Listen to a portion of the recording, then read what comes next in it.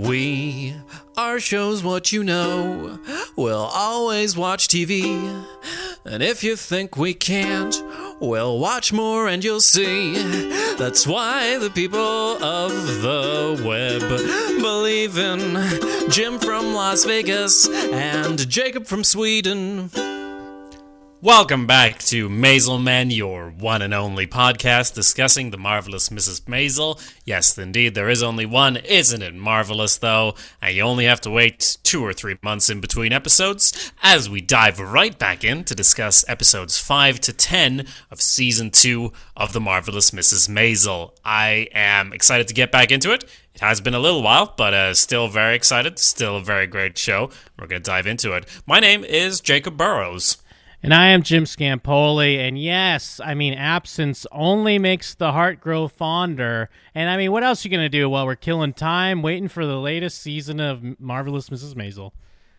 Exactly. I will say, we do have other television podcasts. Those do tend to get in the way. But you can find all of those at showswhatyouknow.com if you're interested. We discuss The Sopranos every week, slowly going through the whole show. We've gone halfway now, so you can find all of that at showswhatyouknow.com or just search for Cut to Black, a Sopranos sit-down on your podcatching app.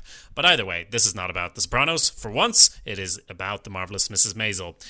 But you're right, though. It is one of those shows where you watch it, and then it's like a year. Like, it's one of them shows, one of them streaming shows. You watch it, and then, then there's a hiatus. And I know that's the case with most television, but it's amplified when you get to enjoy all of it in one go. And the positive part is we now have the experience of reflecting back, and what actually sticks out on reflection. Like, the good parts, are they better than we remembered? The bad parts, have they gone away, or are they amplified looking back?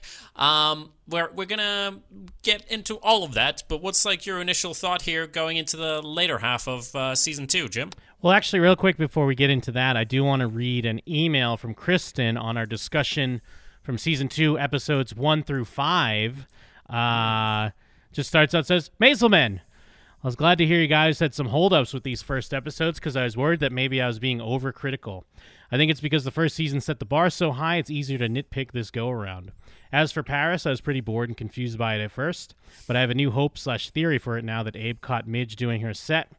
Part of the reason Rose was felt disenfranchised was because Abe had kept something from her, right? I think they say that. So I'm hoping the payoff with Paris is that now Midge has put Abe back in a bad position where he may have to risk all they've rebuilt to keep a secret and not upset her mom. We'll see. For Ben, at first I thought they were implying he was gay. Is Ben gay? Ben gay, I get it. But seriously, I like the character, hope he stays on, but I'm a bit worried since Zachary Levi has Shazam coming up. What if he gets too big after being in a smash DC hit? Like you guys, I thought the record bit was going to lead into something, but I guess it was a funny stinger. I guess, yeah, that's when she's chasing down those record guys, maybe trying to get some royalties. I also love Chester a lot and love that his name's Chester. I love that they're constantly forgetting the kids everywhere. It's like child neglect of Mad Men, but more fun. Luigi TV seriously cracked me up. I've been a bit bummed that Midge isn't struggling more with stand-up. Other than the wedding, she just kind of nails everything in a very Rory Gilmore kind of way. And I really hope she doesn't turn into a late-season Rory Gilmore, which I feel like this Rory Gilmore hate, I will not stand for it, but let me continue. Speaking of Gilmore Girls, the show overall is starting to feel much more like Gilmore Girls to me, which isn't a bad thing, just an observation. Last Snow is actually kind of a large gripe I had that could still be proven wrong, but why wouldn't anyone else recognize Midge at the Concord? Clearly it's a crowd that knows the Catskills since they're loving her jokes about it, and it's in close proximity since Abe is there. What are the chances she'd be completely unrecognized there? Did everyone else go to the Tropical Night? Sorry for the long-windedness. Very happy to have you guys back. The more Maisels, the merrier. So it's good she was actually in it at that point, like hadn't seen 6 through 10 with the comments. Yeah. So that's where we're at. It is interesting. I assume you're still then, Kristen, bored and confused about Paris because that certainly never came up again. Yeah. It's an interesting point there about it was like Rose feeling disenfranchised, Abe keeping something from her, and she's out of the loop. But then towards the later half of this season when that's going on, Rose is like kind of nonplussed mostly about the stand-up when it's finally revealed. She's like, what? I don't even understand. And Yeah. I mean, it is a great scene with Abe sort of, how could you hide this from us, having known for episodes at that point. But yeah, I assume you're still down on the Paris then. Kristen, what about you, Jim? Yeah, a little bit. Although with where it went with Rose, I was kind of satisfied at that point when it went with Abe and Rose's relationship. I feel like the big thing with this show, and to go back to your question about this back half of the season, I still, obviously it's a great show. I still love it a lot, but the balance, I guess I wasn't prepared that we were going to focus so much on Abe and Rose. I knew they would be important, but I thought it'd be more important to Midge, whereas that was clearly just kind of an arc for them for the most part. And I guess I didn't expect that, because I think I even said in our first half discussion, I'm here for Midge and Susie, and I want them against the world. But the show's branching out a bit, and I guess to go with what Kristen's talking about, I think that is a kind of Gilmore Girls kind of way where they kind of are more interested in some of the family drama over the stand-up comedy stuff. Which isn't a bad thing, but it feels like the balance tipped, and I don't know if I don't know if it's just us, but I think a lot of maybe other people that are into the show maybe didn't quite expect that either. Because especially as we started to get into Ben, I feel like Ben is very short-changed here, I guess because it is a shorter show. It's not like Gilmore Girls where you have 20 episodes to kind of spend some time doing some quirky things here and there. We get to a point where it's a engagement is happening, and it feels so out of nowhere to me. And I get it as far as for the arc of what they're trying to do. I just don't feel like it's set up as well as it should be. Yeah, well, we'll get into Ben, but because he was just in my view, when we were discussing the first episodes, he was just some guy, but we'll get into Ben. But as far as the balance of the season, I think you're right. It's definitely branching out a lot. And I'd say, though, that looking back at it, all the stuff in the comedy that I was excited about, it is still there. It's just weird how it's sort of refocused a little bit. It's almost like a lot of the comedy is in the background rather than center stage, if you will.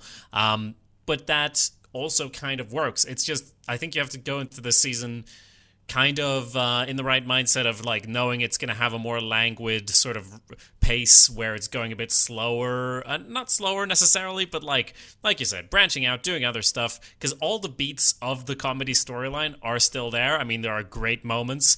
I think Kristen pointed out that she was a bit bummed that Midge isn't struggling more with stand-up. She just seems to kill it all the time, which I think is fair, but we do have some ups and downs. The story is there, and it's almost like if it was a 6 or 8 episode season, I'm sure those would be the beats that you kept, but all the other stuff at the same time, I mean, it is very confident and very okay, let's do this for 2 episodes type thing, which isn't always great. But if you expect that, just because it is so put together in such a brilliant way, all of it, I think it still works. But I see where you're coming from still. Yeah, and I think it's kind of they had a similar thing with the Gilmore Girls revival, which I thought was great, but knowing that it was, what were they, 4 episodes? I mean, they were feature length, so they were longer, but we discussed that if you go back in our archives, and I remember there were times where I was yeah, I mean, this musical thing is cool, but I only get 4 episodes with Rory and Lorelai, so I don't want to spend time with this right now. Whereas it's similar with Maisel, if this was a longer show, I'd be fine with some of our off-road fun that we have, which is still great. It's part of the quirkiness and part of the the brilliance of the show. But sometimes it feels like some of the plot things get skipped over because we want to spend time in the Catskills, making a lot of insider jokes of growing up there and what that was like. It's still fun to watch even without having with an outsider perspective. But it's all right, let's get to something else now. Yes. Well, shall we get into some of the sort of details and beats of these 5 episodes? Absolutely. Great. So we start out with, of course, Abe had only just found out, and they're driving home, and there's a, fun sequence where he's silently stomping around, which is essentially this whole episode for him. Like, in the shock that's come over him, it's not until the very end that, it seems that... I mean, there is a great moment at the end of the episode where they're watching some comic, and he asks, "Are you funnier than this guy?" And she goes, "Yes." But there's other great stuff in this episode. Notably Susie walking back after this night, falling asleep in Midge's family's house there, and there's a search party going on. That's great. What did you feel about this? I loved it. And actually, I'm looking at my notes, and again, I know it's been time since we've recorded our episode. I mean, it's also been time since I've seen these, but I have notes. I'm like, who's Pamela? Oh, yeah, Pamela's the plunger, obviously. But I love I love that there's a search party. They're all concerned for her because Susie's such a curmudgeon and doesn't want to be there anyway, so it's kind of nice to see that maybe they're kind of breaking through her harsh exterior a little bit. Warmed my heart. And, I kind of like how it plays through later on, when they're all in their bunks and they love her, but then they're having their gossip, but then she even has to come in with her they're talking about their hopes and dreams. That's never going to happen, right? Yeah, none of that's going to happen. And it's such a Susie thing, and it's heartbreaking but true and blunt and right to the point. I really liked a lot of the stuff they were doing here with having Susie up at the Catskills. Yeah, that kind of bummed me out after having this love fest of her getting back. And it is, the joke is as well that obviously she doesn't work there. She's just sort of shown up and tried to blend in, but then she's just become such a fixture. And to a almost parody level, it's very comedic. It's so much fun though, and it reminds me just of the level of reality we have in this show. It's not quite actual reality. It's heightened. Everything is heightened, and all the reviews state, this is 1959, I think, New York, but with all the rough edges polished off. When Susie gets abducted by gangsters, it's a fun little thing. It's very much a comedic hyper reality of what this place and world is like, and that's why we get to have these things and actually enjoy them, and it all balances out. I'd say this is basically the last big episode at the Catskills. It does end with the big show there and everything, and it also gives another ending for Joel and Midge, where they have a dance and say oh, we started this with a dance, let's finish it with a dance. But it's never over with these two, so it doesn't really matter. Which I love, though, because if you go back to even our first season, I've always been a Joel apologist. Not to say he's not a piece of shit, and I understand it's his fault. But it's this weird greater good fault. Not excusing anything he did, but they're better off because of it.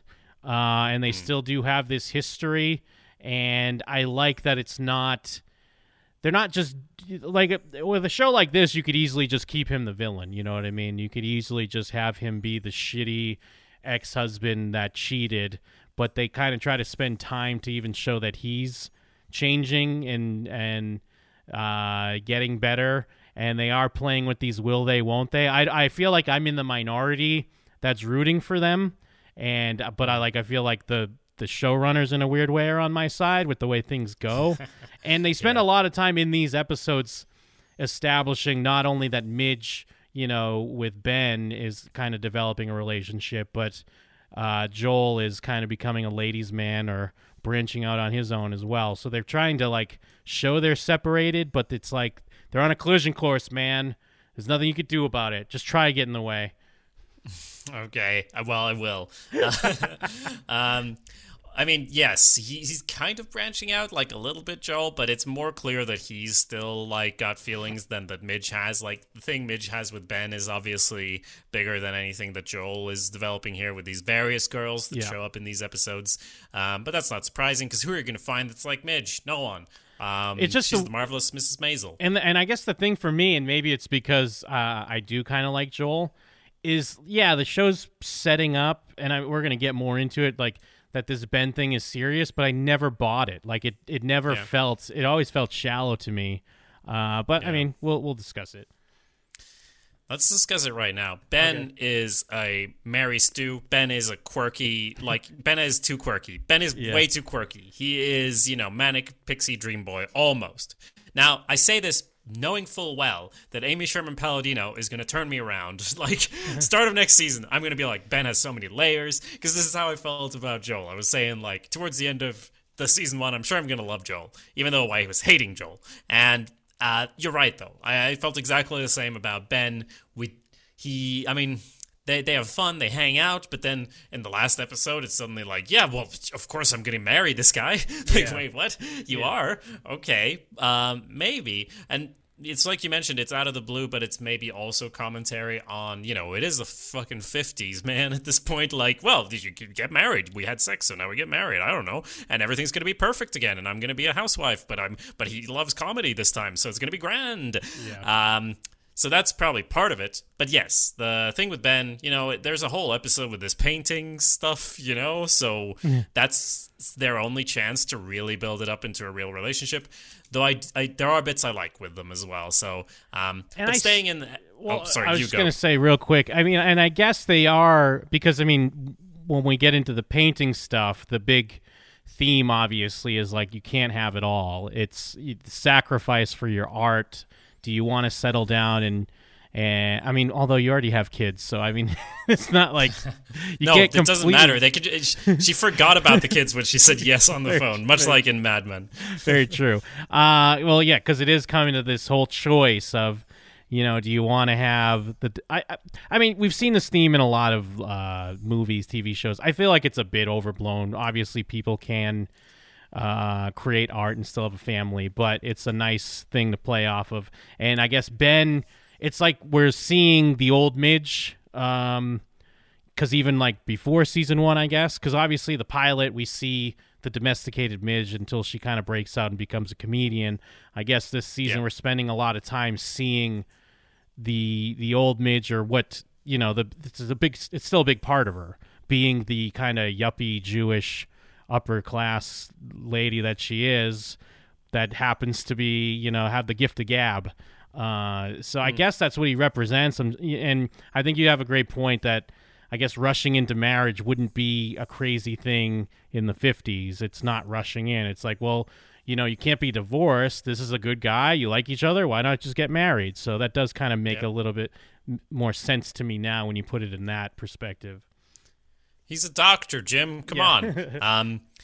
But yeah, also, even stepping back to episode 6 here, Abe finds out about Midge and the stand-up comedy, but it's only just in this very same episode, he also finds out about his son being a spook for the government, in a fun scene there when they're in this security room with the buzzer and all of that. Good stuff. It almost feels like he forgets about Midge. He's only thinking about his son for the next couple episodes there when this is going on, and he gets kicked out of Bell Labs. He gets kicked out of the school. So given how the season starts with him and Rose getting things back on track, Paris and all that, now it's suddenly no, Abe's crazy. Abe's going crazy because of all these things, and everything is falling apart. His work at Bell Labs, his schoolwork as well. He's getting kicked out of both of those, and it ends on a sort of we're going to take him to court, or I'm going to go back to my communist days, or I'm not even sure what's going on there. But it's a lot to worry about for poor old Abe here. He actually has a lot more emotionally speaking going on than Rose does. So I guess Rose kind of gets the start of the season. He gets the back half. Yeah, he's kind of picking up almost what she felt last season, because there's all these secrets, things that he didn't know about, and then also just the fact that he thinks he's helping his son, the established professor that he is, but it's nope, he's actually above you, and you're actually kind of very low level, that we only... it's almost, we're just kind of being polite to you in a weird way by ever maintaining your thoughts or your his experiments, whatever the fuck he does. But yeah, it's quite a beatdown for poor Abe. So it's not just dealing with Midge in doing stand-up comedy. It's just his whole life is kind of upside down. Yes. And final note there on episode 6 is you mentioned the musical stuff and the Gilmore Girls Year in a Life revival thing. We do have a sequence here at the end of the Catskills where they always have this big show put on by the crew, and it's one of those things that if there were only 5 episodes of Marvelous Mrs. Maisel, I'd be like, fuck this scene, because it goes on for a while. Yeah. And it's like, oh, Russia, England, and all these dances. But now, because we have 10 episodes, I'm actually like, well, this is rather delightful, actually. And it's sort of setting the tone of the season that, like, no, we're going to do these things because we want to. A lot of it is like, we want to do this, so we're gonna, which usually is shit, but when you do something well, it's not. It's actually great. And it's fun payoff to see Susie in the talent show. I really like the moment when afterwards when the comedian goes up and Abe asks her, are you as funny as him? And she takes a minute, but she says yes, showing she has real confidence in what she does. And back to the Joel thing, I love that they're dancing, and I guess it's time we dance with someone else, and the camera pulls back and they kind of separate. A lot of great stuff. This show's very cinematic, and they make a lot of great choices like that with the camera movements and the sweeping shots and the musical. It's a great show. Yes. So that does bring us into episode 7, which is the art episode, starting within like Instagram square image that then slowly expands as she's looking at these paintings and walking around in the art world of the 1950s. It feels like, much like they wanted to explore the Catskills in Paris, it's like, well, now we want to get into art. So fuck you, sit down and watch it. You're going to love it. And I did, to be fair. Yeah. But it is a kind of weird offshoot, right? Yeah. What do you think? Well, I think it is a nice parallel to the new Midge, like the Catskills represents the old Midge that she grew up like the world she knew, and now it's like, even though Ben comes from that world, this is a little bit different. It's not quite stand-up comedy, but it's almost in that same realm. And her stumbling upon like a nice piece of art is like how she stumbles on stage and just kicks ass, because even this highly respected artist can see that she understands art, and they have that weird connection over it. Oh, are you talking about Count Adhemar from A Knight's Tale? Is that his? Yes. Yes, yeah, it is. Yes. So she stumbles into like a side gallery at this big gallery, and she buys a painting just because it speaks to her. And this is Ben's world. He's all excited about this stuff and brings her in. And of course, like you mentioned, she just slides in, like makes friends with the big shots and everything. And like he's all amazed that she bought a painting because she liked it. And everyone else, they're just collectors. They don't really care. It doesn't really, affect them really. So he decides to invite her over. Ben thinks there's flirting going on, and there kind of is, but not really. Yeah. And they get to she gets to see this amazing painting that's so great you can't show it, because if you show it you'd ruin it. But it's got to be so thrilling that it's like beyond words, beyond description. Bringing us into the discussion you mentioned of like, oh, you can't make something this great if you got a family. And I mean, like you said, the reaction should be, I do already, so I'm fine, actually. But, this is all about how she can't have it all. And also, I mean, thinking about it now, too, because you're right, like, Ben is almost this, like, manic pixie dream boy. But this does kind of show his limits, because he's kind of well-versed enough to kind of know about art, but he also doesn't know about art. He's like, the rich people that Banksy makes all his money off of, but he doesn't really respect those people. They're like all excited when Banksy shreds the painting, and they're like, well, now I want to buy the shreddings. Because it's just, I'm a rich guy and I can buy stuff and I can own it. But, in very Midge, Marvelous Mrs. Maisel fashion, she immediately adapts and picks up the situation on a much deeper level than he does.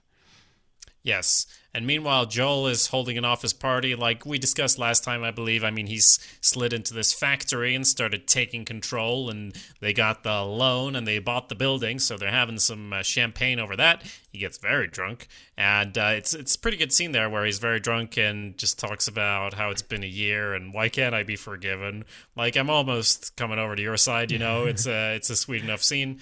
But That's he's all alone there as well, just sleeping in the office that he bought. And as we know, he's going to get kicked out of there as well, just like he got thrown out of his family. Well, he threw himself out. Well, and I like that because, I mean, Yom Kippur is on the horizon, so it's coming up on the anniversary, basically, of the pilot when all the shit went down.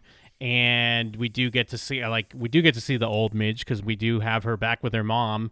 And they're getting the brisket, or they're getting the tenderloin. I forget. They're getting something else because they got the rabbi. And we got the rabbi. Like I said, that was like in these 15-second TV spots when they were advertising the show hard, like in November and December. They would show that scene, and all I can imagine is someone that doesn't know this show are like, "What? What is going on?" Well, yeah. Even knowing the show and loving the show, that kind of makes me cringe because, like I mentioned, we're in this hyper reality. Things are heightened. Yes, I get it. But they go out of a store and shout it like they're in a show. Like even if they're excited about it, they should be like jumping and hugging each other. They don't. They like do it like ha, and there's no one outside. And I'm like, well, this is weird. And I suppose that's probably part of it. Like, it's a weird thing to shout about in the street. I think they even comment on it. Doesn't like Rose say something like makes it better when they walk away like, yeah, it's like that felt nice or whatever they say. And then I mean, Joel, like, they're playing up this Joel's just like banging all these chicks basically. He bought the building for the factory. He's doing well with the business, but he's got Mrs. Moskowitz is kind of looking out for him, trying to take care of him. And of course, with Yom Kippur coming up and the big dinner with the rabbi, Susie calls. There's also a gig, so of course things are colliding for Midge. Yeah, of course. I mean, she actually decides to tell everyone, right? I don't remember the exact impetus, or if she just decides because. It's something about Abe. She asks Abe to cover for her. Like when first they're at church and they're kind of just bickering because everyone's on a fast, so everyone's kind of cranky. But then he says, he's not like that's not what he's not going to lie for her. And then she just decides to basically come clean at Yom Kippur dinner and such like the Palladinos. This is their, bread and butter, dude. Family drama at a dinner and, like, things all coming to a head. It's so great. And it's like, you got great moments because you have Moish is eating cereal, even though he told his, like, grandkid he can't eat, and he wants to take the Dakota ring. You got the maid coming in with the food. They keep shoving her away. And it's such a great choice that it is almost this, like, David Chase anticlimax where even like everyone's kind of confused. They don't really. It's not this big blow up reaction that you quite expect when she kind of comes out and says she's a stand up comedian. Plus, she's being long winded about it, anyways, in Midge fashion. Yeah, and you describing it had me remember then that Abe, like, she has this elaborate plan to get away to the Gaslight to do the gig, because it's an important gig because some booker is going to be there or something, so she has to get away even though they got the rabbi. Yeah. But yeah, he says, like, because of Yom Kippur, I guess all their sins are cleansed, and he says, like, well, you're not going to blow a year's worth of sinning, like, in the first 2 hours or something, like, because he's clearly going to be sinning again, but I can't do it right now. Yeah. Come on. And he said earlier, he made her promise not to tell anyone until he decided. That's right. Yeah. And now he's like, oh yeah, just tell him then, fine. And I think she's a bit like blindsided by this because even though she obviously has been saying, I think all season, that she's going to tell people, it's still a difficult thing. So that's why she is being long-winded about it, but she eventually comes out and says it. But it is great, especially with all the crosstalk that they're always great at, like cutting into another character. They're all having different conversations at the same time about different stuff, but in the funniest way possible. And then the dinner's coming in, the rabbi's coming in, but nobody cares about the rabbi now that he's actually there. They just keep arguing, and then the rabbi's like, maybe I should go. And like, Susie's like, I thought there would be food at this thing, and so on and so on, and everyone's starving because they haven't ate. So yeah, and really smashing scene here. Yes, and then even like when she's talking about being a comedian, and Moish is like, "Well, go ahead, tell us a joke." And anyone that would try to say that they're in comedy or something, there'd be some shitty person that's just like, "Well, go ahead, make me laugh." Like that's how it works. And of course, she's trying to explain like, well, I'm stream of consciousness and observation. Well, I don't know what that means. And she's trying to talk about her son being bullied, and then Rose is like, when did this happen? And it's it's not the ideal situation for a joke. Hilarious stuff. And we kind of gloss over it a bit, but also in this episode, Midge does decide to go up in Ben's apartment, so you can assume they consummate their relationship here. And also, we get to see Susie's family a bit as she's trying to really make a go and start this business. And she has a nice scene with her sister. Is that it? That's in this one, right? Yeah, where she gives her mom's car. Which is her sister-in-law, right? I mean, the guy's her brother. Yeah, it might be. I forget the specifics. Yeah. Sure. But yeah, so we do end with she does get off finally and do the actual show at the Gaslight and has some scotch with Susie afterwards to celebrate because it went well. The booker or whoever liked her. And they have a nice moment of her going like, you know what? I want to be big. I want to be like, I want to headline at the Copa or whatever she says. And reminiscing about a year ago and everything. So yeah. This is the same episode that earlier we have the realization that, you can't make something great without making sacrifices. She's getting closer to Ben, and we wrap it up with, I want to be big. I want to be the biggest one. And she has revealed it to her family. That's one of the hurdles she had to get past. Yeah, and there's also a quick moment in that dinner scene where Astrid blurts out that she's pregnant. Astrid's a great, Amy Sherman Palladino character too, because she's always trying so hard because she converted to be Jewish and she wants to make everyone like her.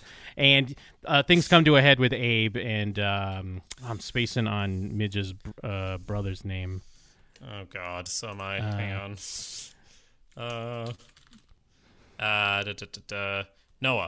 Noah, yes, yeah, because things come to a head on that as well because they kind of glean what's going on from Astrid, right? Don't they get some information from her? Like that's kind of the whole because thing. she's doing a fast all on her own in the previous episodes. So Rose goes to her and sort of asks some questions, and she accidentally says how she knows he has a gun or whatever, and Abe starts thinking that he kills people. I think that's next episode that they actually have a heart-to-heart on that, right? Yeah, I think so. Yeah, 8. We just did 7. Episode 8 is the tour episode. I mean, that's the big thing in this one. And we do have a lot of other side things as well. I mean, what do you think about the tour in general, Jim? It's kind of standard fare. I mean, you have to see, even though I agree, with what Kristen was talking about. Sometimes things are a little bit too easy for Midge, but I guess that's why she is the marvelous Mrs. Maisel. Like we've brought up a few times, she is basically a superhero. This is a superhero show, and she has come clean about her secret identity to her family. But we get some fun, the perils of the road, and it is kind of it's one of the only places to go because, like you said, if they're at this moment in the last episode where she's ready to be big and let's take this thing up a notch, you have to kind of now break it down a bit and challenge Midge and make sure that she's really in it. Because there's she has to adjust to, not having her bags brought up. She's so clueless. She's even when are they going to bring our bags up? She's like, no one's bringing up their bags. And it's these dirty hotels. She doesn't want to sleep in the beds. And of course she's dealing with Susie snoring and the gigs are not great. There's also about the whole balance thing. We have Imogen and her baby shower that she doesn't go to, which is just impressively poor planning. I mean, I guess this is from the woman who didn't tell Susie that going to the Catskills, now that's like a 3-month thing. We don't just go for a little bit. Come on. But yeah, they're actually talking. They're meeting up at the Stage Deli talking about the baby shower. And then she doesn't realize that she's not going to be there for the baby shower. I think even I was thinking, when is the baby shower? What's going on? How is this working out? But yeah, it is nice as well to see Imogen at the Stage Deli, see some of those worlds intersect. I do love Imogen as well, as I've said before. Yeah. But yeah, some trials and tribulations on the road. It's kind of, I think anyone who's been on the road, if it's a tour, doing music, or even just, I guess, a road trip with friends, it can, you can recognize some of these things. Like you said, kind of standard fare, but it's where you got to go. And I mean, a lot of good moments for the Joel fans out there in this episode. Because isn't there even a moment where you kind of he doesn't tell off Susie, but he's showing his concern, that nothing bad better happen to her or stuff like that. Kind of talks a little tough, take care of her on the road. Did you say he doesn't threaten her? Because does he? He actually says, "Yeah, if anything happens to Midge on this trip, I'm gonna fucking kill you." Oh, He that's says, right. Yeah, there you go. Oh, and then what? Midge doesn't even know how to drive either, right? "Yeah, of course not." And then they're dealing with because I'm kind of skimming through it real quick. No dressing room, scummy dudes, of course, on the road, which does come Getting to a rashes head. in your face. Yeah. Oh yeah, Susie gets a rash because she slept on the bed. I guess Midge was just standing there all day. But yeah. She has to call back home for the actual baby shower and do a little speech, which is like, why are you here at all then? Or not here? Why even call at this point? She really fucked up. Again, she doesn't actually really get to pay the price. I mean, it does end with her coming home and the mess is still there. As Rose points out, this isn't Zelda's mess to clean. You made this mess. You clean it up. But you don't really see the fallout that much. But then again, Imogen does have the baby and they love each other and they are good friends. So it all works out in the end anyway. and and they do deal with guy trying to stiff him when he locks Susie in a closet. Yep. Is it just that he's not paying for the gig? I forget the specifics. Yes, they're not paying. I don't recall why exactly. They were late and no one was drinking. Like that was the whole point of having a stand up in that. But he just doesn't want to pay. So Midge calls Joel, who comes in like a big tough guy. Interesting that Ben doesn't get the phone call, right? Oh yeah, that's true. Yeah, she doesn't turn to Ben on this. So he shows up, knocks the guy. He just threatens him, I think. No, he does punch him. Oh, okay. Because he says, "Who are you? I'm her husband." Well, why the fuck don't you keep her? And then he punches him. And he says, "Whatever was going, it was better to end that sentence that way," or something like that.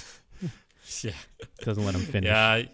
You're right. Good stuff from him there. It's tough because, I could see that someone could maybe argue that it's too, damsel here, where, he has to come in and save the day. But it's not so much too much of a comment on Susie. It's just that she's still new to this as well. And, she's trying to handle what she can. Aren't they recording the gigs or something as well? That's the whole thing. Yes, that is a whole thing, yeah. And I think it starts playing during one of the things. It starts playing it.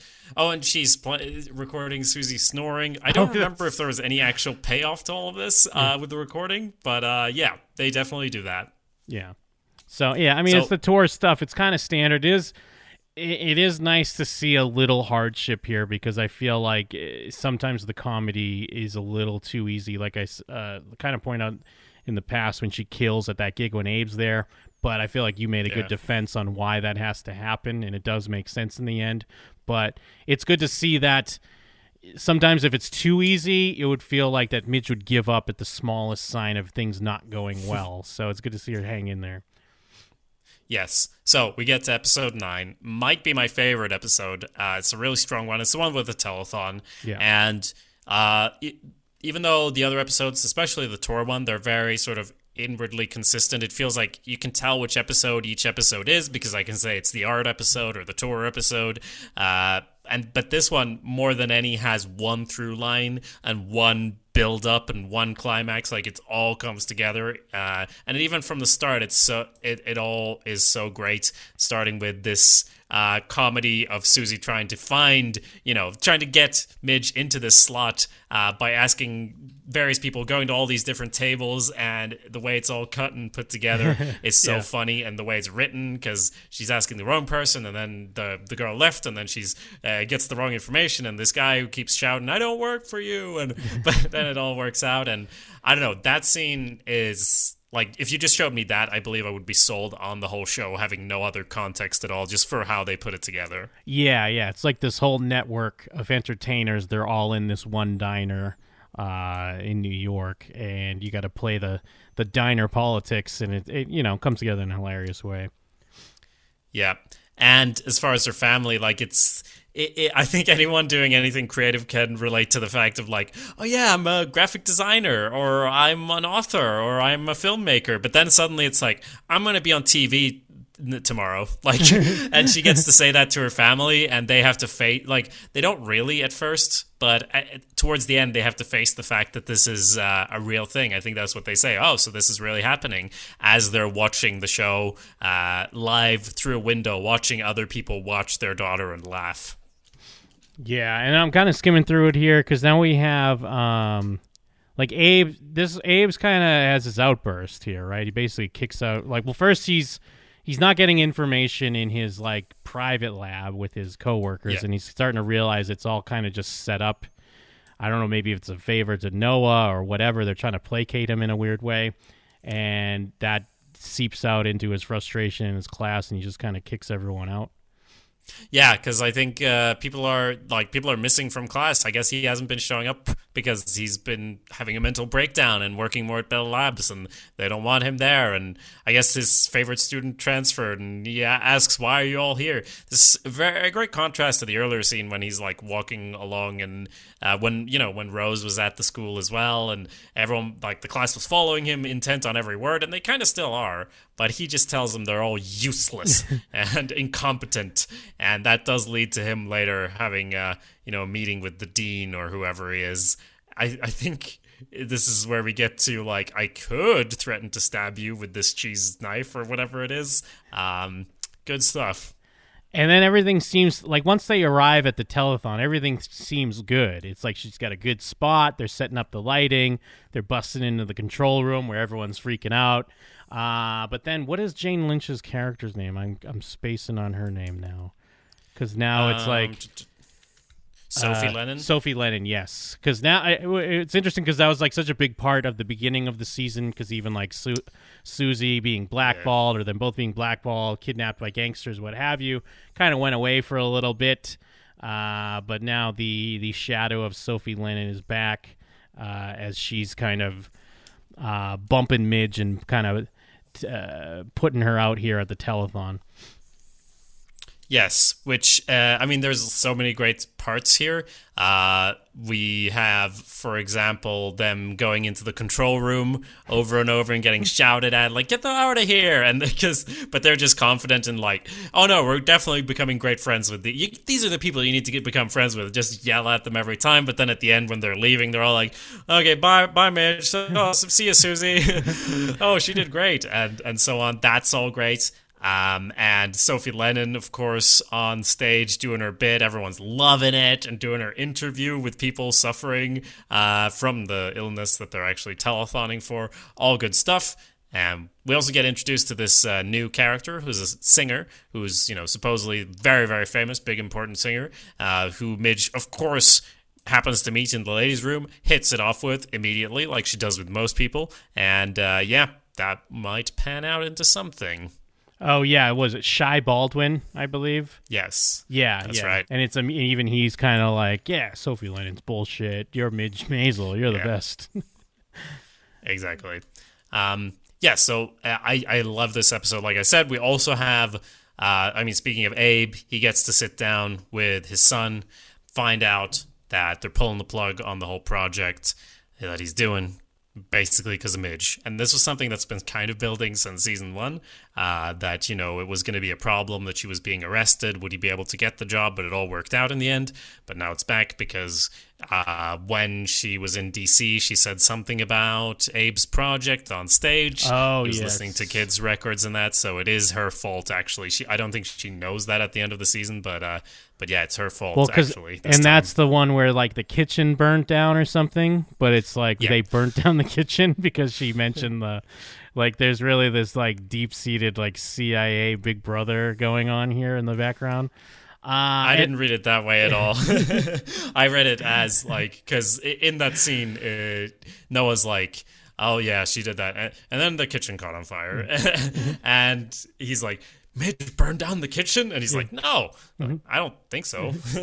And then, there is a moment, too, where Benjamin runs into Midge at the park and kind of meets her son, right? And that kind of becomes a thing because, now it's like Joel replacement here, stepping in as a new daddy.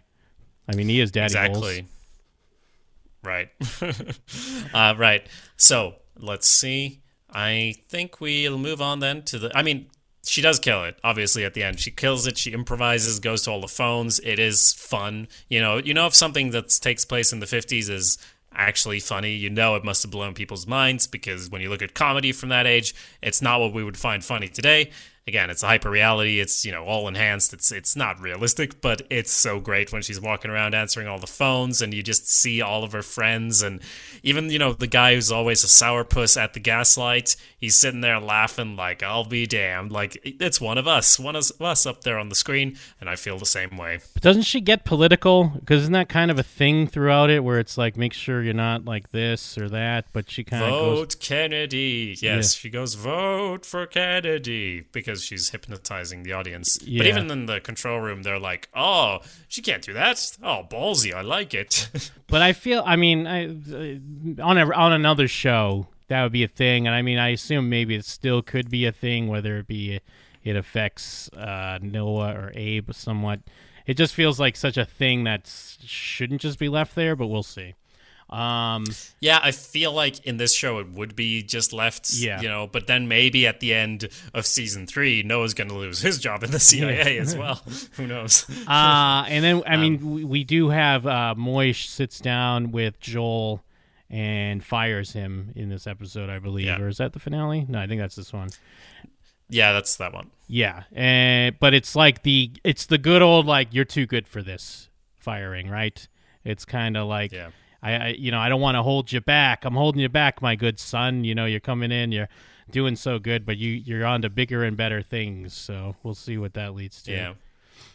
So we've already discussed a lot of the stuff that sort of goes down here in the final episode as we get into it. But we do get a flashback with Blonde Midge and the actual original proposal. Like we mentioned, it's all about Ben, and now Ben wants to marry her, but then he's got to get permission from the dad, and Abe's withholding it for a long time. By the time he agrees, she's kind of changed her mind, because she gets this offer to go on a whirlwind tour of everywhere with Shy opening for him, because he just happens to have comics opening for him. I didn't this is another one of those things that in another show I'd be like, "Oh yeah, that's fucking convenient, isn't it?" But for me, I'm just like, yeah, no, this actually makes sense in this world, because she has a superpower, and I do believe in that superpower of comedy.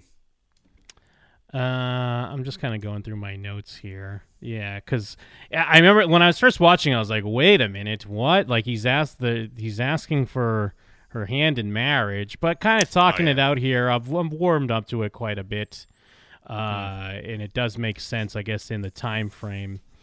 I would say it does make sense, but I still feel the same thing you do talking about Ben. I'm not like... I think it's difficult to be Team Ben, because he is a pretty face and he is quirky. We haven't seen that much more to him, really, it feels like. But then he's a promising character still at the same time. We'll see if he shows up again, or if the whole point of him was just to have someone she could throw away for her career again. Well, and then Sophie kind of makes a move on Susie in this episode, right? She kind of approaches her or summons her to her place or what have you. Yes, because we have the whole thing in the previous episode where Susie goes and tells her off very sternly, which it's a classic thing of like, you got balls, kid. I want someone who's fighting for me in my corner, like you're fighting for her. So she tries to sign, like she wants Susie to be her manager, which Susie does keep a secret throughout the episode here. Obviously, it's... like Susie doesn't have any money. This would be a huge amount of money because Sophie Lennon actually gets gigs and a huge prestige thing. It would be wonderful in every way imaginable, except for the fact that Midge and Sophie Lennon don't really get along. So it's a recipe for drama for sure. Yes, yeah. And then there's this scene where like Joel comes to the conclusion that maybe he's going to open up a club, like a comedy club, and they're hitting balls. Yeah. And the whole time I'm just thinking like, are these CGI balls? How are they not hitting them right into the camera? What's going on? How are they? They're just smashing them like left and right. Camera moves behind them, like moves around to the front of them. I was just thinking about the timing. Like they're shooting them off at the same time. It's all one shot, I think, more or less, and the camera's moving around. They're really firing them off. It's like such a great like choice to like have that rhythm to it, and then they have a beer, and then they shoot more balls. But yeah, I was barely paying attention to what they said because it was so thrilling visually. Yeah, I'm there. And then we get back to the control room, but Abe is like kick-ass in this scene where he's kind of taking control back. All right, you mean like in the secure room in Bell Labs where Yes. they're like telling him what's what, and then he tells them what's what. And he sticks up for Midge. But I had the line right here. He goes, "She's a comedian. She humiliates her family on stage. That's their job." Yeah, and they tell him to leave, and he's about to. Yeah, he does the whole speech. But and I think he just says like basically tells him to take your best shot. That's why he meets up with like a lawyer later, and like he tells Rose, I think that I don't know, he's quitting his job, I think, at the school, even though he has tenure, which is a silly thing to do because he could just keep getting a paycheck. But he's like, no, that would be, I don't know, dishonorable or something. He's really broken down by this whole thing, especially when Midge when he finally gives his permission. Midge goes like, "Ooh, actually, this Ben guy, I'm not sure," and it's like, geez, every time, Midge. Yeah, and again, because it's going to be about how it affects the family, and especially how Rose is going to react, because this has been her wish, is to because what she knows for happiness and I guess your role as a woman is to be married to a doctor and take care of your children. She's fine. She's going to be a stand-up comedian, but at least have a husband. Yeah, and as Rose points out, the school owns this apartment. So like, what's going to happen now? Are we going to go live with Midge and Benjamin? And then he just has to take some books off a chair and tell her to sit down, because now he has to tell her that that's not happening either. There is also a small story going on here with Lenny Bruce, because he meets up with Midge drinking and says he's got this chance to do something. I think it's on TV, right? I believe so. Yeah, he's down in the dumps. She's giving him the moral support that he's at the end of his rope, basically. And he gets to go do this song about, he does some fine comedy and sings about being all alone, and it's thematically tying it all together with what's going on. We even intercut it. It's a montage basically of him singing about how he's going to be all alone, and it kind of hits Midge. She goes over to Joel at the factory, says she doesn't want to be all alone, at least not for tonight, but just for tonight. For tonight. And what a great ending. I think it's a great ending because, I stan Midge and Joel. What would it be? Mole? Jidge? We have discussed this before, and I don't remember what we concluded, so I'm not sure, to be honest. Because, I'm not... it would be Bidge for Ben and Midge. I'm not really... or Men. Benjamin? I only know Smidge. I only know Smidge, which is Susie and Midge, so I'm not familiar with these other ones. And I should have done the old go see what fanfic is more popular thing, which we do sometimes, kind of check which ones are actually getting people to write fanfics. But I believe it's still going to be Smidge mainly. But Joel is clearly going to be more popular than Ben. It's just... I don't think you're that much in the minority, but I guess I don't know for sure.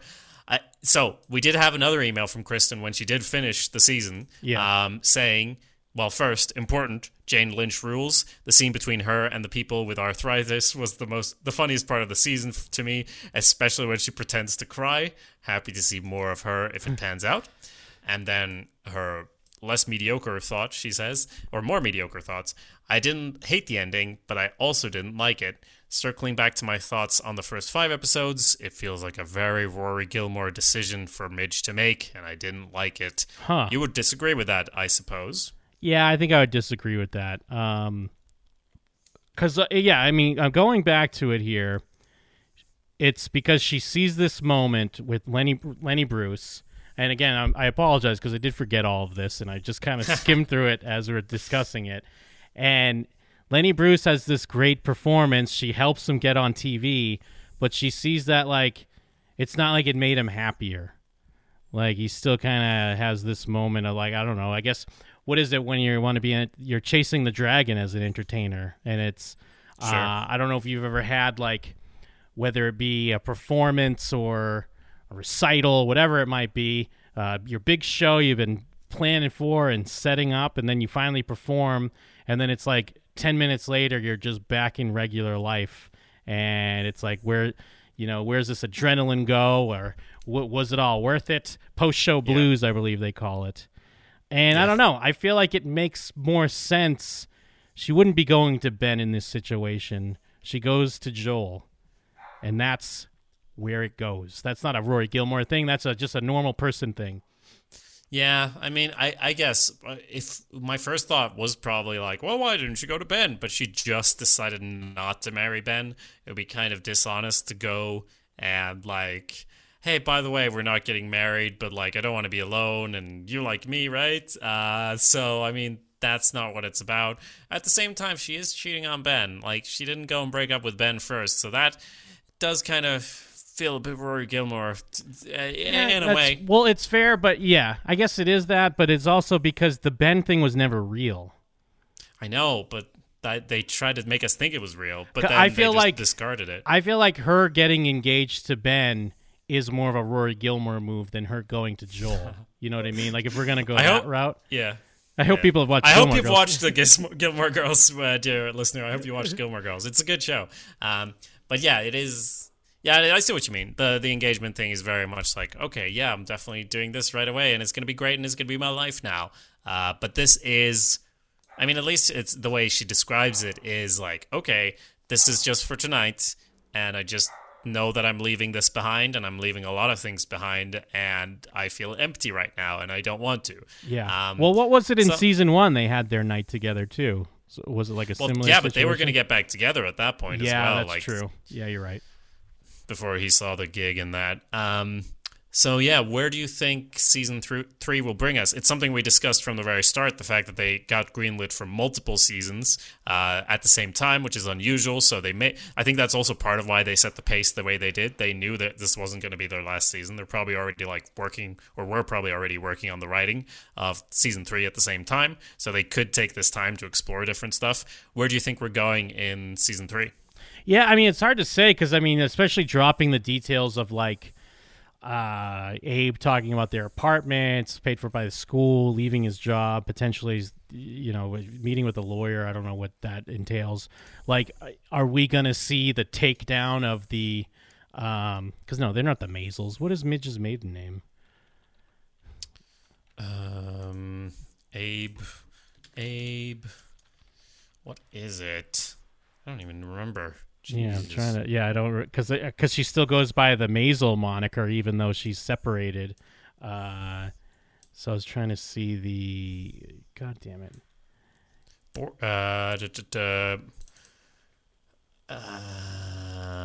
Weissman. It's Weissman. Weissman, yes. That was on the tip of my tongue. All right, yeah. So, I mean, are we going to see the drop down of the Weissman as far as class is concerned? Or are they going to have to deal with living with a Italian family and watching Luigi TV or whatever? Like a little taste of that? Interestingly, that was basically at the start of this season with them going to live in like the French hovel of an apartment. So I feel like they probably won't do that. I don't know where Abe is going with all of this. But that was more, think? I mean, I feel, to be fair, I don't think that's where they're going to go, but I don't feel like the French thing, that's like a rich person pretending they're going without. Like that's such a tourist version of, because you're living in France and you're kind of living it up, doing whatever you want. It's not quite the same as like, being poor. But yeah, sure. I don't know. I feel like, cause going over it here, Midge's whole thing is that she's not gonna have 3 before 30. She can't go back to Jell-O molds. She didn't even think about it, and she accepted the tour. So she's feeling selfish for that because she's going against what she thinks her role is supposed to be. And then she turns to Joel. I feel like this will they, won't they is going to continue, and Joel's the right man. I feel like Joel's going to open up a kick-ass club. He's going to have Midge performing there all the time, kicking some ass. I mean, again, I'm all about Susie and Midge more than anything. I don't, even though, like, yeah, I'm saying I'm a Joel supporter, but I'm more about seeing Susie and Midge versus the world, and it does feel like they're setting up a big disconnect, and it would make sense that season 3 is going to deal with them more at odds, I would imagine, because you can't blame Susie for taking a job with Sophie and trying to become more of a high-profile manager, because she doesn't live the life that Midge leads as far as, money and privilege and all that. She deserves it. She's a hard worker. She believes in what she's doing. So it feels like the natural thing here would be the disconnect between them and kind of exploring that and how they work without each other maybe a little bit. Yeah, I think you're absolutely right. I think, managers in comedy or any sort of entertainment, they never have one client, because that's not how it works. And she's had one client for a long time. She gets a chance to bag a very great client. Is she maybe even I think she is going to accept it and get to a point where she's like this is going to be exciting. Her going from being like Luigi TV, hiding with the Weissmans in their house while they're away. Like, she's gonna go from that to having her own office. She's gonna have her own management company. I think that's gonna be fun. She's gonna have not just a phone number, but someone to answer the phone, and a phone bill that she can pay as well. So that's all exciting stuff. She's gonna disconnect from the reason we got started with this, I'm losing track, and then her and Midge are gonna make up towards the end and kick ass. And I don't know, maybe Sophie Lennon becomes a more sympathetic character, or maybe she becomes more of a villain. I mean, they could even become friends at one point, or maybe she gets to do her real parts that she actually wants to do. Like she mentions, I have a fucking degree in this and that, and I want to do this, but I can't because I have to do what people want. Maybe Susie will help her with that, and she'll become a better person. Who knows? I feel like she would become more of a sympathetic character, because even though, she's kind of painted as a hack doing a character, it's in the, the guise of that's what she had to do as a woman coming up before Midge and kind of opening doors for her in a way. So I don't feel like they're going to let that go. And then, and especially with Midge, if Midge is going to be on tour 6 months with Shy Brown or whatever his name is, I don't think Susie's going to be there, so that does give them time apart where they do just naturally, organically grow apart, rather than this main blow-up type deal where if we kind of I assume it would cut back to it's the end of the tour. Maybe we'll see a little bit of Midge on tour before she comes back, and then it's kind of dealing with the outcomes of that. Yeah, I want to guess how it's going to start, but based on this season, I'm not going to guess it correctly. True. Very true. I think they're going to do something you don't expect, but it does sound like, seems likely they would, have maybe a montage and then her getting back and how everything's different, and maybe getting back and walking into Susie's office that she has now would be a weird way to reintroduce them to each other and how their relationship is going to work. Now that she has, maybe she got 3 more clients or 10 more clients. I don't know. That could be an interesting way to sort of pull the rug out from under you. I think she is going to obviously keep growing and getting bigger. I mean, she has a superpower. She really can't fuck it up, even though when she should. I hope she bombs a few more times. Yeah. I'm excited, and I think it's going to come relatively soon, because they got the order to create the seasons at the same time. They've planned it out, I think. It's likely we'll get it at the end of this year, that is 2019. And at that point, please do check your podcatching apps, because we'll be there. We'll be talking about it. We are the Maiselmen. Absolutely. And I mean, I saw, this is a slightly off topic, but I mean, in discussion of the Joel character, and there's been talk of Amy Sherman Palladino's toxic relationships or toxic male characters, and they're saying how Joel's a big one, and they were saying how Luke from Gilmore Girls is a big one. And I think I thought you were going to say Jess. Jeez. Yeah, okay. No, I thought it was a bit much, and I understand now. There's more of a the trope of the pining guy is a little bit creepier now when you think about it or try to really analyze it. But I don't buy it. I'm not buying it with Luke. I don't think Luke's a toxic character. Now getting to the Gilmore Girls, I mean, there's definitely some issues with April there. If you want to really get into it, I understand that. But come on. Toxic character? Get out of my face.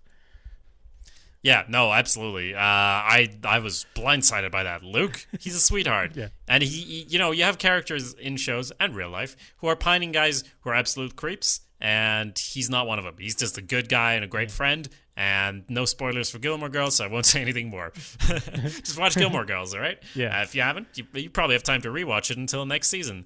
But yes, we do discuss other television shows at showswhatyouknow.com, like I mentioned. You can also leave a review for Maiselmen on iTunes. We'd very much appreciate it, and we'll read it out next time.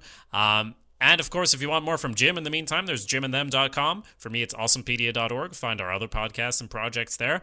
Anything else, Jim? There's just one more thing left to say. Oh, what's that? We got the rabbi!